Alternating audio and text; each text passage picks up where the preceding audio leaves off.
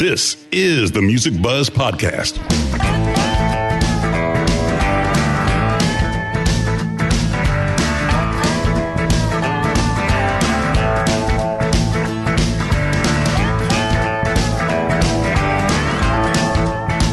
The Music Buzzz Podcast features candid discussions with and about those behind the scenes in the music business, including industry veterans representing the segments of musician, design, and live. All three Music Buzzz Podcast hosts have spent their careers working with the biggest names in entertainment and have been and are still a fly on the wall. Dane Clark as the drummer for John Mellencamp's band for over 20 years and various solo projects. Hugh Syme, a world-renowned graphic artist for the biggest names in music and the corporate world. Andy Wilson, an award-winning marketing and public relations executive with over 20 years of combined multi-level entertainment industry experience in the music and sports business. Now let's buzz. Hello and welcome back to the Music Buzzz Podcast. I'm one of your co-hosts, Andy Wilson, along with Dane Clark and also Hugh Syme. Today we welcome to the Music Buzzz Podcast singer, songwriter, guitarist, and Gibson brand ambassador. That sounds super important. Jared James Nichols. Nichols' howling guitar stands tall, as it should, since Jared is 6'5". He delivers a 1-2 punch of gritty vocals straight from the gut and supercharged guitar work that's led him to perform alongside such icons as Slash, Billy Gibbons, Zakk Wylde, and even the late Leslie West, which is super cool.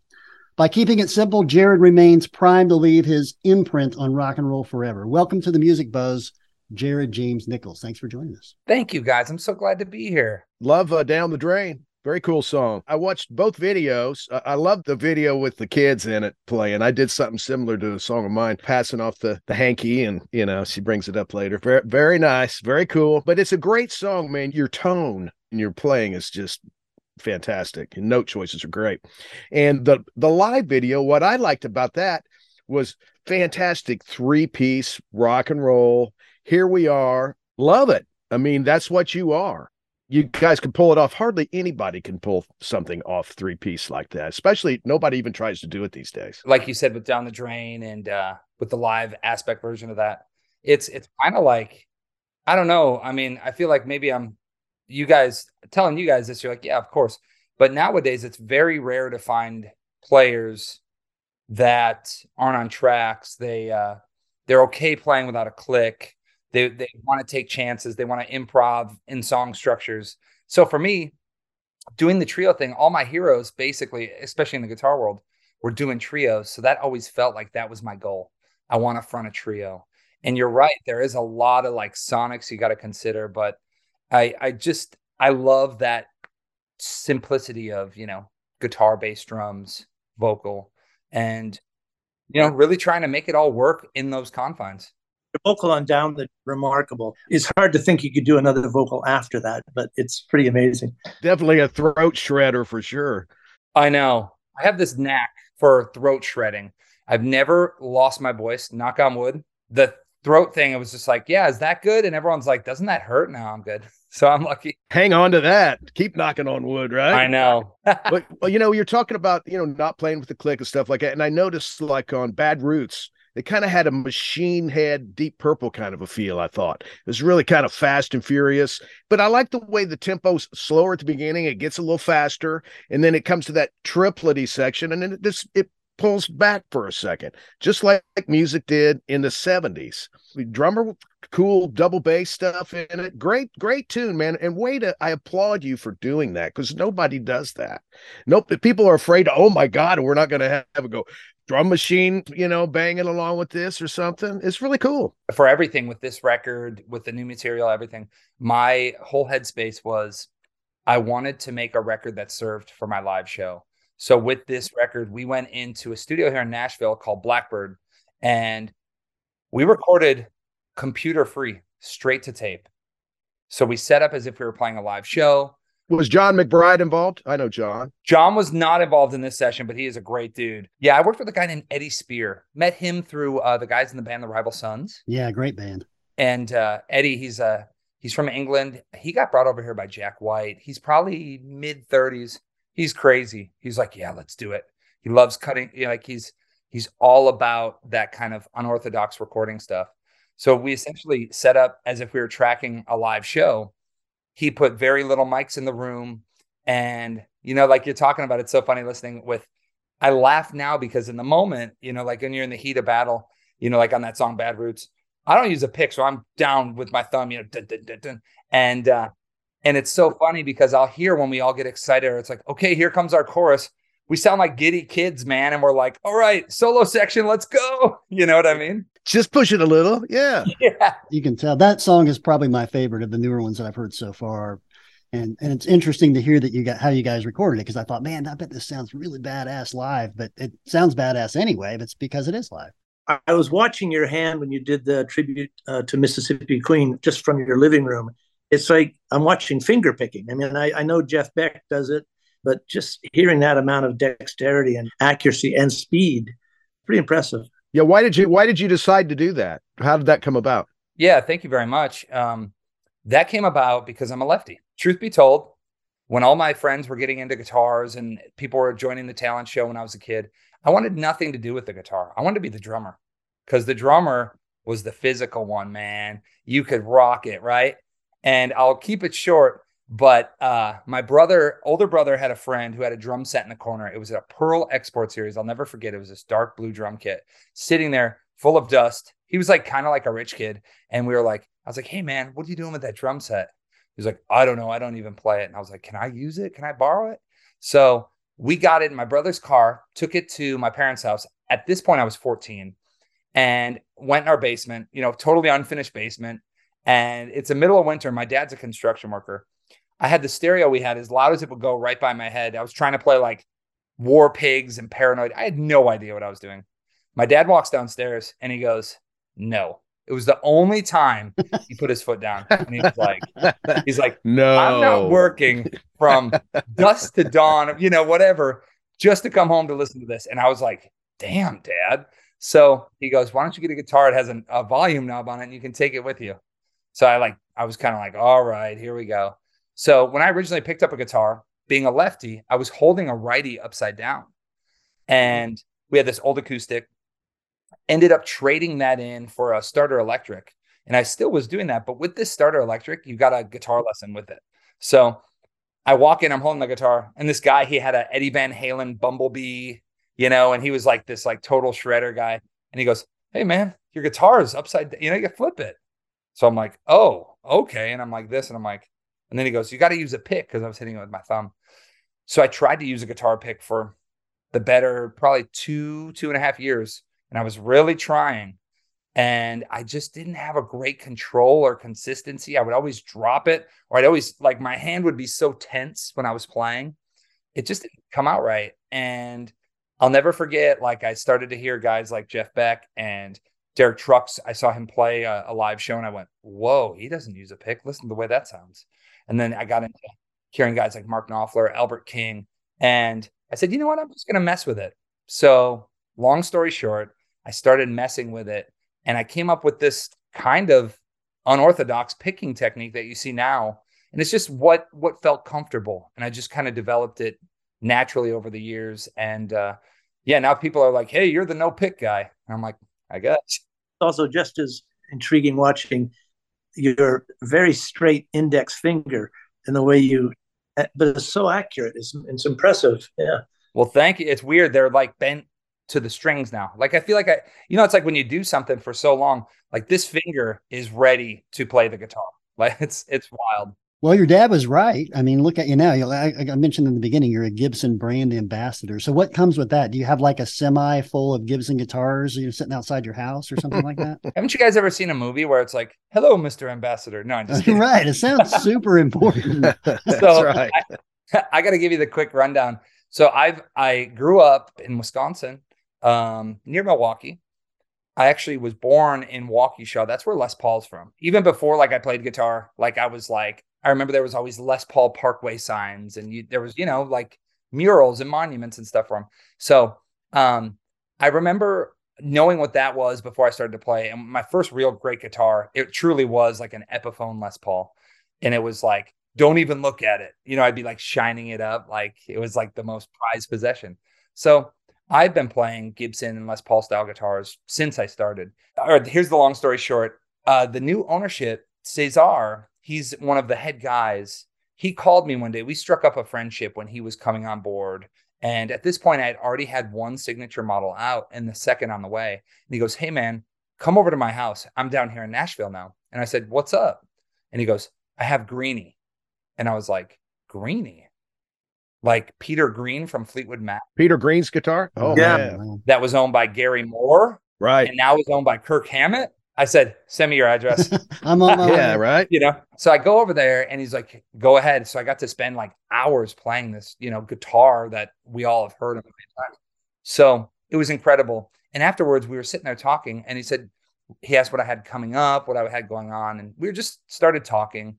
I said, you know, what'd be cool one day, man. I said, you know, as I grow, my career grows, I would love to, you know, become like a brand ambassador, like Slash or like, you know, Jerry Cantrell or some of these other guys that are doing it. And he goes, that's a great idea. You know? Yeah. And I didn't think anything of it. So I'm driving home thinking about Greenie, just like, wow, that was amazing. And I get a text message from his assistant and it says, hey, Jared, we want to formally, you know, offer you to become Gibson's next brand ambassador. And as you guys could only assume, I was driving the car and I was like, what? You know, This all happened in the same day. it all happened in the same day. And then on Monday, I had a conference call with them. And basically what it means is I've already had such a long time working with Gibson and I've been able to develop really two cool Epiphone Les Paul models, but also I do a bunch of different content for them online. I do clinics when I'm on tour, all this different kind of meet and greet stuff. And it's pretty cool because, you know, a lot of people are probably like, who the hell is this guy? I've never heard of him. And it's like, yeah, because, you know, I haven't been around that long, but I've been around long enough to get that going. And it's just really cool because now it means more signature models. I kind of put my ties a little bit more into the company. And it's awesome. I mean, it's a dream come true for a kid who had posters of Les Pauls on his wall. Well, it's the credibility. I mean, it's the instant credibility too, especially amongst the guitar community. Absolutely, man. You know, and even outside of the guitar community, I'm not a guitar player, but you certainly know Gibson. You know those classic guitars, of course. And you're representing them now. Yeah, you're representing that company. So that's what an honor, man. It's great. Yeah, man. I'm grateful. Seriously. To Andy's question, is it a tractor trailer full of guitars? Well, guys, I actually have an airplane hangar. I was going to say. Oh, I was going to say like a Winnebago or something, but okay. Man. No, I just got a Volkswagen out back now. VW microbus full of stuff. Exactly. Hugh actually did the album cover for Joe Bonamassa, Time Clocks, Joe's most recent record. Awesome. Did all the artwork for that. So tell us about your relationship with Joe. I mean, I know you played with him a little bit. So what's that story? Joe was coming to Rise as I was picking up the guitar and figuring it out. And I remember I was hugely inspired by Joe. I thought, like, to me, he was like the guy, you know, every era has their guy. And he was just coming up. And I remember I was like, I'm never going to be able to play like this guy. He was so good. And I ended up meeting him for the first time, probably in 2014 or 15. He had a show and somehow I got backstage with a friend. We kind of like snuck backstage and I was like, hey, Joe, what's up? Like super random. Like, what am I doing back here? And he's like, hey, and that was it. And then a few weeks later, I ran into him at the NAMM show and I saw him there and I was like, hey, Joe. And I could tell he kind of remembered me because I was just, at this point, I was just some skinny, like kid from Wisconsin with big, crazy hair. And then many years go past and a mutual friend of ours, he runs this awesome website. It's called the Les Paul Forum. I got in touch with him through Gibson and releasing guitars. And he and Joe are like best friends, but also they own a bunch of guitars together, like really, you know, these holy grail 1950s Gibson Les Pauls, among other things, Stratocasters. And, you know, they were thick as thieves, best buddies. And we all started to hang out together.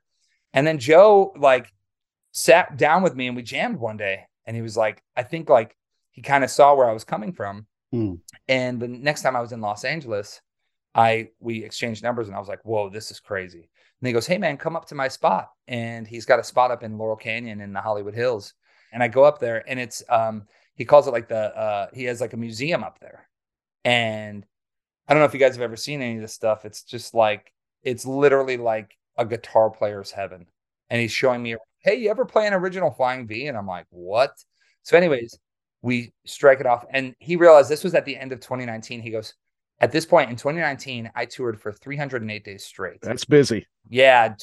Just out doing club tours. And then we'd get on a support slot with either, I remember we went out with UFO, then we went out with Saxon, Blue Oyster, all these classic rock tours. And then I'd go out and do some of my own club shows, but I did not sleep in my bed for 308 nights.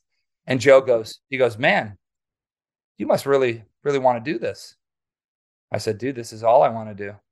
And that's all it took. And then we struck it off, and man, we've been great friends. And the story with him, getting to jam with him and I had him guest on a song, Threw Me to the Wolves. And it was so funny because I call him and I go, hey, Joe, what's up? He's like, hey, what are you doing? I said, hey, man, I got this track. What would you? He's like, before I finish what I'm saying, he's like, I'd love to. And I'm like, holy shit, Joe Bonamassa is going to play on my track. He goes, it's going to cost you. Here we go. Hold on. And he goes, it's going to be 2 Diet Cokes. And I was like, I can afford that, my man.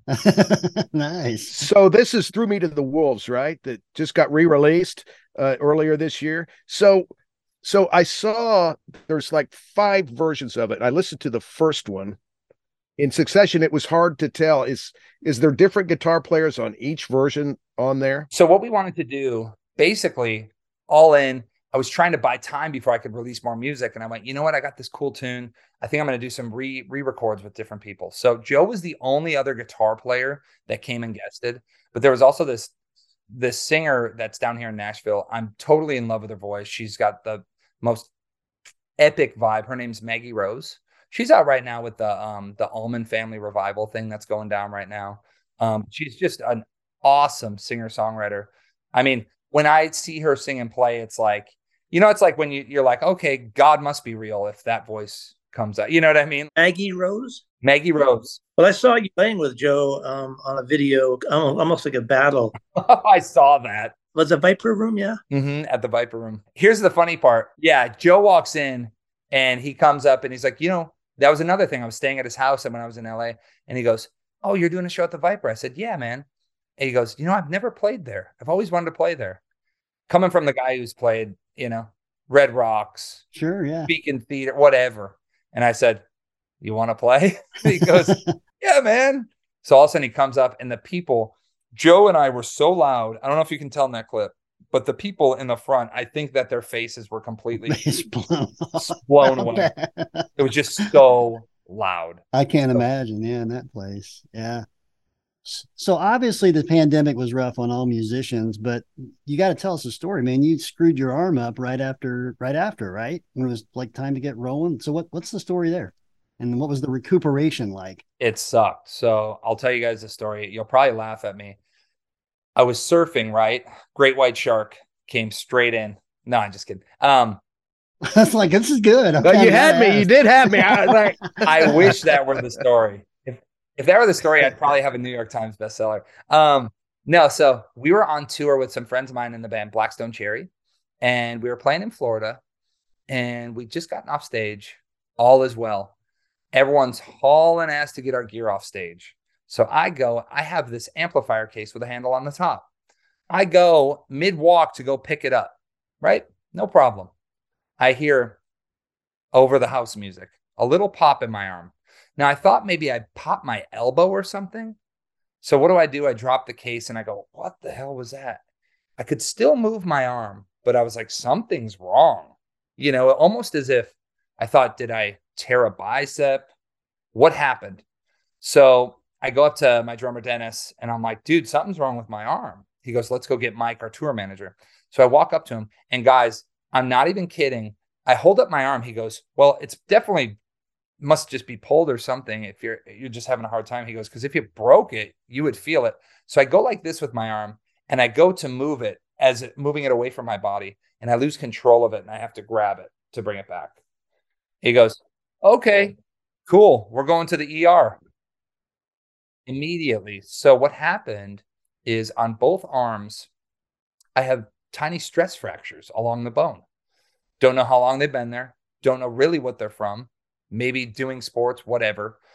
But what happened is I chipped a little piece of the bone off. And when I did that, it's right over the elbow. right?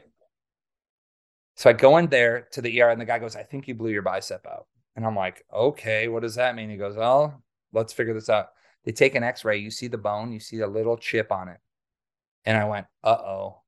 So they said, well, we can't let you go. We're going to need to have an emergency surgery to put that back on. Here I'm thinking, I'm in the middle of a tour and I'm going, no, just do what, stitch me. Like, I'll be fine. I just got to get through it, you know?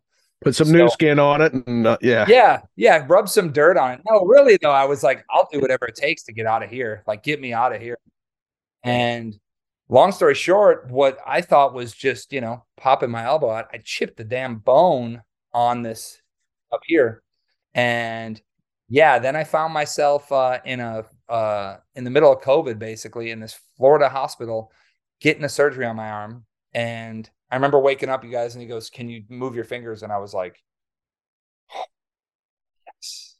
But it was just one of those moments where like something so stupid turned into, but really what happened after that was I turned into like I said, I'll never, take this for granted again.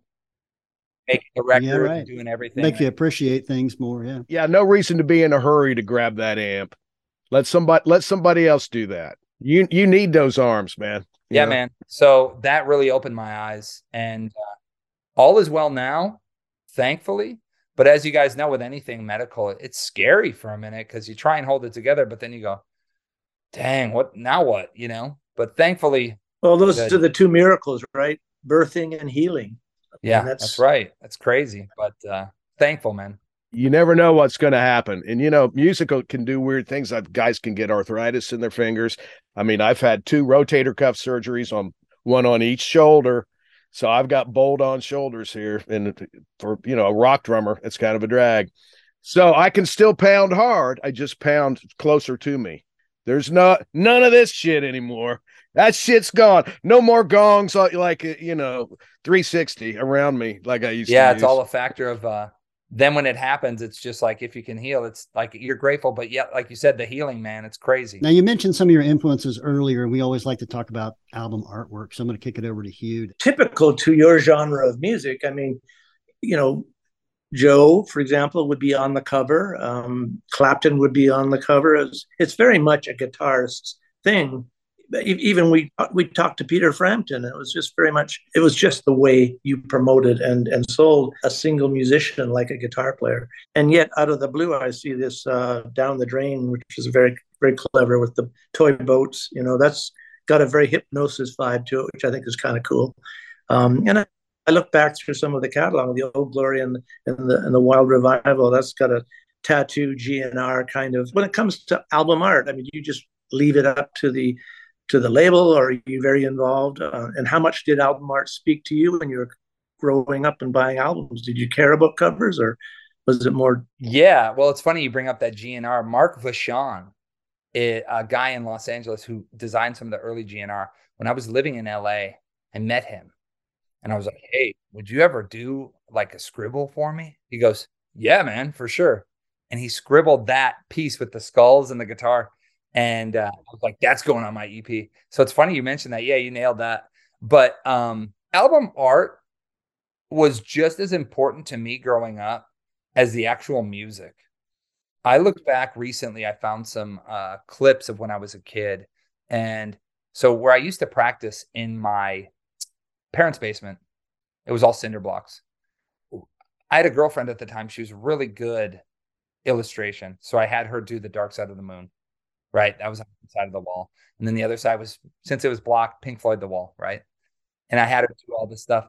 And album artwork, even like one of my favorite bands ever, Mountain, right?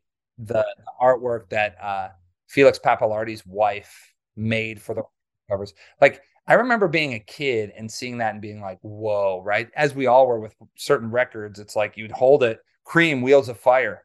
It was that crazy psychedelic. And I was like, what is this? Or Hendrix, Axis Bold as Love, whatever it was. Album art definitely spoke to me just as much as the music. Going towards with my releases, the Old Glory and the Wild Revival, that was the first record I'd put out.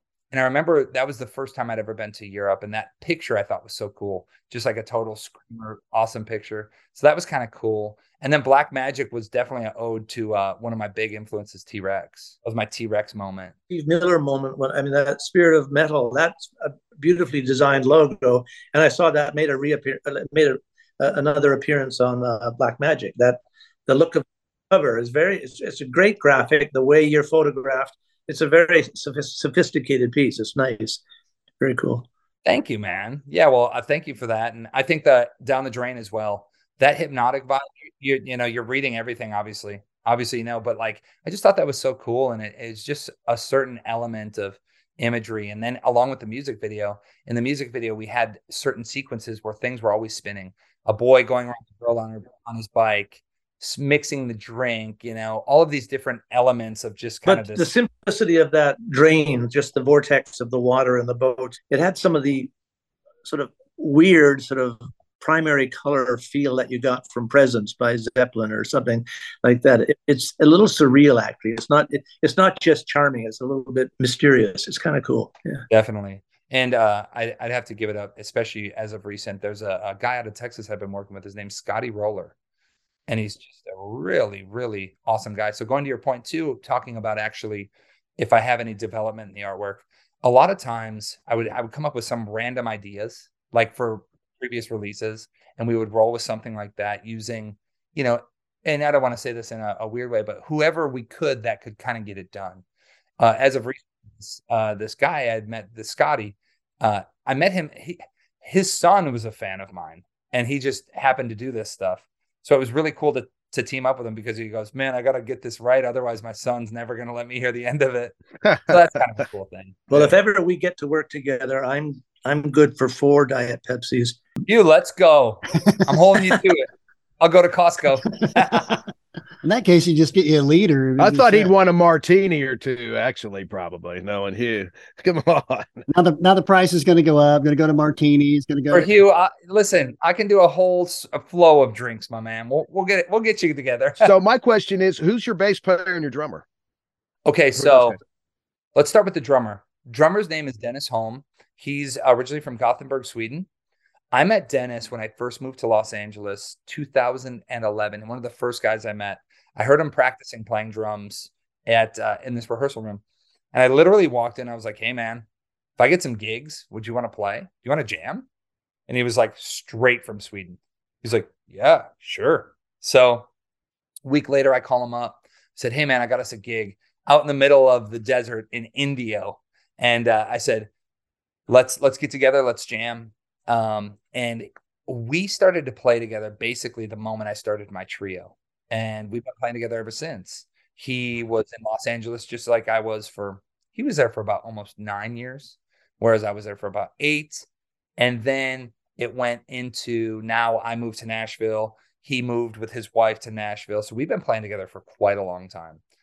And there's a lot to be said, as you know, probably when you play with someone for so long, he already knows where I'm going. He knows. Yeah, the longer you guys do that, the more that'll keep happening. I've been in the same band for 27 years, and it's like even playing, the same tune, even though it's not exactly the same, you kind of know where it's going. Yeah, man, and I think that's so cool, and that's just something that develops, obviously, as you said, over time. And as far as bass players, I've kind of had a bass player curse, and I don't know if someone put a curse on me, and it's not in a bad way. But what usually ends up happening is, in recent times, there would be something as if, okay, we're going on this tour, and our original bass player, yeah, let's go. And then it almost felt like it was too long. They were out on the road for too long.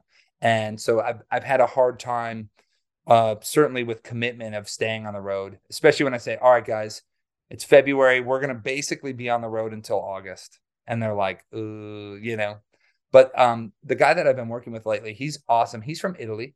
I met him. I did a camp with a bunch of guitar players about 2 months ago. It was under Paul Gilbert, and it was crazy that I was even invited, because it was all these like super shredders. Like I was on stage with Paul Gilbert, George Lynch, Andy Timmons. Who else was up there? Greg Howe. It was like this crazy shredders, and then there's me. And we had Paul on, and we had Andy on. Oh, you had Paul on? And Andy Timmons as well. Yeah. What an insane guitar. Yeah, What he an was, insane when we piece. talked to him, he was playing like Procol Harum stuff and Beatles stuff. He was and, really great. Yeah. Yeah, it was really cool. Very, very deep Guys, I've never heard. into that Yeah. 60s thing. Yeah, man. I've never heard someone do that. Yeah. The Beatles thing. I was like, but anyways, I met Diego at that camp. He was one of the instructors, and he would always jam later at night with all the students. So I was bored sitting in my hotel room, and I was like, let me go jam down there with the students. So I go down there, and man, this guy was like an encyclopedia. He's my age. He's 30. He was like an encyclopedia. He knew every tune. And I just said to him, like I did with Dennis, hey man, if I get some gigs, you want to go on tour? And he goes, yes, I'm available anytime. I hit him up a week later. I said, hey, I'm going on a tour with Zakk Wylde and Black Label Society. You want to go? He goes, tell me what day I need to be there. And that was it. We've been playing ever since. So from a live standpoint, we always like to talk about live shows, but what was your first show that you remember buying a ticket for as a fan that you went to? Okay. So the first show, my dad bought me a ticket. You guys are going to laugh. Weird Al. Awesome. That's okay. That's all right, man. Weird Al still sells tickets too, man. He sells out. Yeah, man. Yes, I he remember does. That was one. I played in the orchestra with him recently. So the second question is what's the first one that you went to that you were super pumped about? Like you were like, this is my thing, you know? So I would say the first show that I ever went to that I was super pumped about, it was like my rite of passage into rock and roll. I went and I saw ZZ Top with Ted Nugent, Kenny Wayne Shepherd opening. Yeah, where I grew up in Wisconsin. I lived right down the street from Alpine Valley Music Theater. Oh, sure. Yeah, of course. Great place. Played there many times. I was gonna say, I'm sure Dane's played there. That was where we go to see shows. So that was the first weekend, the first shows I ever saw. And I'll never forget the sound of those guitars and that band through a PA, a hot summer night. And it was just, we were up in the grass, me and my friends, and we were just like, man, this is like the power of the music. It was like, this is incredible. The next weekend I got to go to Ozfest, which was Black Sabbath and all these heavy metal bands. And then it was the Grateful Dead the next weekend. And then I just kept going to all these shows. And that was like my first summer of concerts. And yeah, man, that's it. I was hooked. I worked on a bunch of the Ozfest shows. I'll never forget one time had Ozfest in Indy, and Revolver magazine was doing a cover shoot. And it was to be like the main bands of Marilyn Manson, Slipknot, and Black Sabbath. And so I kind of had to help wrangle everybody. So I remember that day I had to go and knock on the doors like, hey, we're ready to do the photo shoot. And in walks Slipknot with all their masks, in walks Marilyn Manson with their whole getup. And then in walks Sabbath. And it was interesting. I was standing by a guy at the time and that worked at the venue, and he nudged me and he said, is it just kind of weird, but despite all the masks and makeup, Tony Iommi's still the spookiest guy in the room, isn't he? and he's just dressed like a normal dude. Yeah, right. He was. Yeah. It was kind he of looks funny. like a wizard or something. Yeah. Tony man. Iommi's always had that look, hasn't he? Yeah, he did. I mean, he looks awesome. No doubt yeah. about it. But I was like, yeah, that hair's a little blue though, isn't it? A little blue, black. Maybe it's all right. Whatever. But that with the Iron Cross, I was always like, yeah, he's always had. Yeah, and he's got plastic fingertips on 2 of his fingers too. And did you guys know? Odd little piece of information here. The Rolling Stones Rock and Roll Circus that was recorded in 1968 has Jethro Tull with Tony Iommi on guitar. Check it out. I gotta go back and watch it. Yeah, it's really cool. Really? I've watched that like 3 or 4 times. He's the only time he only played 1 gig with him. That's Tony Iommi playing guitar with Jethro Tull. Doing the very first song from this was I forget the name of the song. Yeah, man, it's great too. What is the name? It's very cool. It's really kind of a weird jazzy song. He sings in a real strange voice. Check it out. Yeah, it's from Rock and Roll Circus, Jethro Tull. How much do you write on acoustic guitar, and how much do I get to hear of you playing acoustic guitar? Great question. I write probably 60% on acoustic guitar. Yeah, but does it always parlay to something louder and more suitable to the trio, or do you ever get into more intimate sort of I've definitely gotten to more intimate settings, especially I've done certain I did a show, a live stream during quarantine that was just me on acoustic singing, playing guitar. I've done Where do I hear? I'll send it to you. That show is actually uploaded to YouTube. I went to my favorite guitar store. It's called Carter Vintage Guitars. And I went and I did a 7-song set in their showroom. And it was really fun. I'd like to check that out, man. Well, it's weird. You guys, as you know, it's one thing standing with the band. It's almost like I have a heavy artillery, right? Because it's like I always say that my guitar is my blanket, like it's my shield. So if I have a guitar, it's like I'm good for anything. But when it's just me on an acoustic, there's nothing to hide behind. That was a huge fortress of way before controllers and laptops. It was, everything from Mellotron to CP70s, Fender Rhodes. You could hide behind that gear, But asked me to play something in a living room on piano is terrifying. Yeah. When I moved to Nashville, I was seeing all of these people sit with a guitar and sing these obviously beautifully written songs, but so delicately. And there was something about that I was like, man, there's power. There's a lot of power in that way of kind of translating these songs. And so I've definitely made a gain to add that more. It's call me hard-headed, man, but I've just been bashing with the trio. And with this new record, man, it is a total electric. Nothing wrong with that. When are the rest of the tunes out? Are there 5 or 6 of them are available now from the new project, but the rest will come out in January? Yep, January 13th. You watching for that? I got one other, just a weird question I was going to ask you. A few of your songs that you got kind of on your mellower parts that are like in the intricate stuff, not the solos, but I hear kind of a Leslie sound. Is that a real super? Is that a Leslie cabinet, or is that just an effects pedal of some sort? It's really a nice sound. Is it a real Leslie cabinet? It is a real Leslie. I thought it might be. I love that sound. Well, me too, man. And I've used pedals, and they don't really.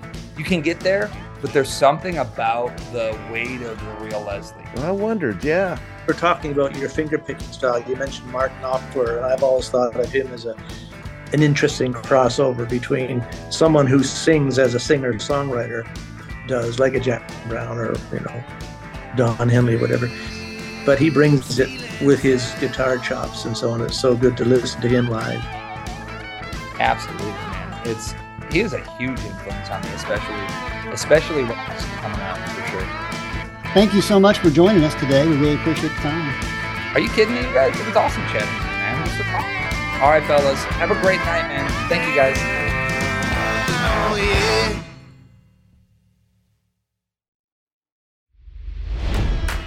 It's NFL draft season, and that means it's time to start thinking about fantasy football. FantasyPoints.com features industry-leading experts and prognosticators using proprietary hand-charted data to help you score more fantasy points. FantasyPoints.com is the place to go for whatever kind of fantasy football you play. Whether you play fantasy football, daily fantasy sports, or do a little bit of everything, Fantasy Points has the meticulously researched content to guide you to victory. And why wait for the fall? Fantasy Points also covers the new spring football league, the UFL. Join the guru, John Hansen, Scott Barrett, Joe Dolan, and other massive names in the fantasy football universe with an exclusive offer. Use code Pantheon for 15% off any Fantasy Points package, including the all-in package, with access to every article, tool, and data nugget that Fantasy Points has to offer. That's FantasyPoints.com and code Pantheon for 15% off at Fantasy Points. FantasyPoints.com, code Pantheon. Score more fantasy points.